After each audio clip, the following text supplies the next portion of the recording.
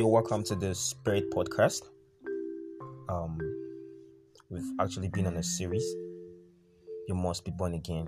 So this should be the part 3. All right, let's just go into the study. I want us to understand that it is God's ultimate goal. It's God's desire that everybody is saved.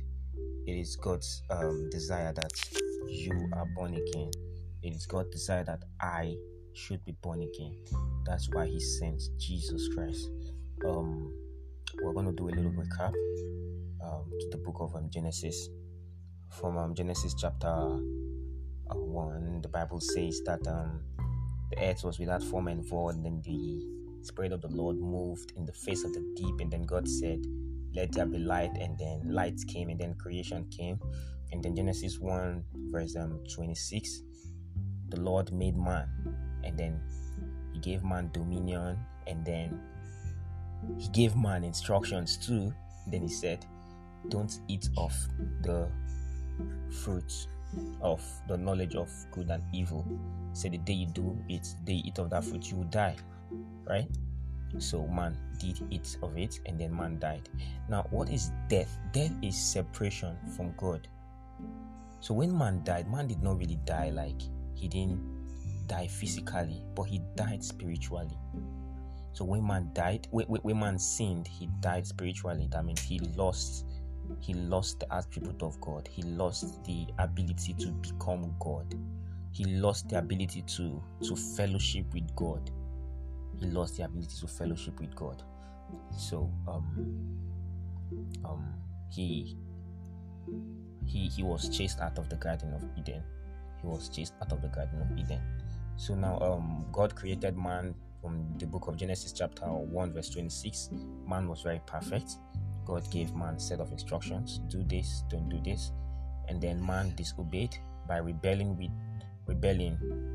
By the rebellion, man actually proved loyalty to the devil, and then standing against God. So he couldn't actually stay with God no more. Alright? But the Lord loved man. God loved man. And so He was coming after man. He kept coming after him. Even in the garden, immediately after the sin was committed, He still made clothes for him. He made clothes out of animal skin, and then He gave them to wear. So God is really loved. God really loved man, and He wanted to fellowship. He wanted to fellowship with man. So let's make another example. Let's say I am baking, and then if I was baking something, the cake or the pie takes the shape of the container. It takes the shape of a container, just like water. It doesn't really have a definite form. It takes the shape of a container. So if I am baking a cake, every cake that is baked with that particular container would look like the container. So if the container had dents on it, then that means all the cakes would have the same dent, right? It takes the shape of the container. So Adam, the first man, is that container. So from Adam we all came. So because of that imperfection that is in Adam, he transferred it to us, because we came from him, so we just took it from him, and so we have it. You can't help it. Doesn't really matter if you did anything bad or not. Adam had already done everything. He had done the bad things already, so you have the sin. So therefore there is need to be born again. Therefore you must be born again to see the kingdom of God, to make heaven. You must be born again. So let's also see it. So that means if one person is wrong, if the bad thing that a person did, if the sin that one person committed can actually make everybody to be destroyed, go to hell, make everybody become sin, that means another the righteousness of one person too can make every other person become righteous. So that's what we have in Jesus Christ. That's what we have in Jesus Christ. So if you believe in Jesus Christ because he is righteous, you get born again, you get born from him, you get born from the Spirit, and then you become righteous like him. You get righteous like him, not because of what you do, not because of what you did not do, but because of what he did. Just like in Adam, you became sin, not because you sinned or you did not sin, but because you are born from Adam, you are sin. So because you are born from Jesus Christ, because you are born from the Holy Spirit, you are born again, you become righteous. You become righteous. So it's not really about what you do. All right? So Timothy, 1 Timothy 2 verse 4, the Bible says here that who desires all men to be saved and to come to the knowledge of truth. So God desires everybody to be saved. God wants you to be saved. God wants me to be saved. God wants the other guy to be saved. So that is the ultimate goal of God. He wants everybody to be saved. He wants everybody to come to the knowledge of truth. And knowledge of truth is Jesus Christ. He wants them to come to the actual truth of salvation. I think in the future, in the near future, we're going to take time to discuss truth. We're going to know what truth actually is. We're going to take time to talk about. We'll dive into it. So from this scripture, we can see that it is God's earnest plan. It is God's earnest desire that everybody is saved, that all men are saved. So that means he loves you. He loves me. That's why he's been running around, chasing humans, chasing man so much because of the undying love that he has for us. Okay. And then, so if God actually desires men to be saved, so what do we do? How do we get salvation? What are we going to do to get saved? Acts chapter 16 verse 30 to 31. See what the Bible says. It says, and he brought them out and said, sirs, what should I do to be saved? And then 31 says, so they said, believe on the Lord Jesus Christ and you will be saved, you and your household. So this is the jailer talking to Paul and Silas. He said, sir, what must I do what must I do to be saved? And they said, believe on the Lord Jesus Christ and you will be saved, you and your household. So it's not really a big deal. Just believe in Jesus Christ. Just believe that Jesus Christ is Lord. Believe that God had sent him. Believe that he died and rose from the dead to save us from sin. And then you get salvation. What a wonderful thing. Then you get salvation. You get life. You get eternal life. The Bible says that for God so loved the world that he gave his only begotten son, said that whosoever believes in him shall not perish but have eternal life. So when we believe in him, you have eternal life.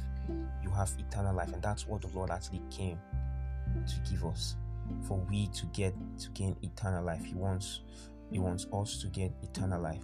And I want to also use this medium. See, there is life only in Jesus Christ. This is the only way to be saved. This is the only way to be saved. This is the only way to be saved. There is no other way to be saved. There is no other way to be saved. I hear people feel like, people think there are different means to God. You can actually follow these means. People say all the religions actually point to God. It's just like using different routes. There is no route. The only route is Jesus. The only route is Jesus. He came and he said he's the way, the truth, and the life. He said no one comes to the Father except through him. So no one goes to the Father except through Jesus Christ. And so that is Jesus Christ. This is the Jesus Christ here. And then we're saying here that believe on the Lord Jesus Christ and you will be safe. Paul and Silas speaking to the jailer, believe on the Lord Jesus Christ and you will be safe. Okay, so let's consider this last scripture. Romans chapter 10 verse 13. The Bible says that for whoever calls on the name of the Lord shall be saved. So this is a big one here. The Bible is saying here that anybody that calls on the name of the Lord will be saved. Anybody that calls on the name of the Lord will be saved. So who can be saved? So he's telling you that anybody that calls on the name of the Lord will be saved. Anybody that just call on the Lord. If you call on him now and tell him now that you need help. If you call on him now and tell him now that you believe in him, Lord, forgive me my sins. I've done wrong. The next thing is you're going to get this salvation. So salvation is not really restricted to a select few. He said anybody that is ready to humble himself and say, Lord, I need your help. Lord, I have done wrong. Lord, I want to come back. He would get this salvation. So salvation is not really, it's not far-fetched. Salvation is not far-fetched. I want to stop here right now. If you really feel in your heart that you want to surrender your heart to Jesus Christ, you want to have a new walk with him, you want to walk with Jesus Christ, you want to get this salvation that we're talking about, or maybe you've actually given your heart to Christ before, but somehow you just missed it and you just want to rededicate your life again. Just say this prayer. Say, Lord Jesus, I come to you today. I'm a sinner. Forgive me my sins. Save me from hell. I believe in my heart that you died and rose from the dead to save me. Thank you, Lord. In the name of Jesus, I decree that I'm saved. I am now born again. In Jesus' name. Amen. Now, if you actually said that prayer, congratulations, you are now born again. You are now a child of God. You have eternal life. So you just welcome to the family of God.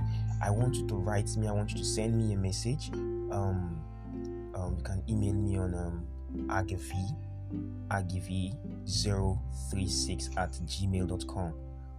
It is spelled agiv036@gmail.com. So just send me a message. Tell me about your salvation story. Tell me about share your testimony with me. I would really like to. I'll pray with you. Okay, I'd like to follow you up. Thank you so much.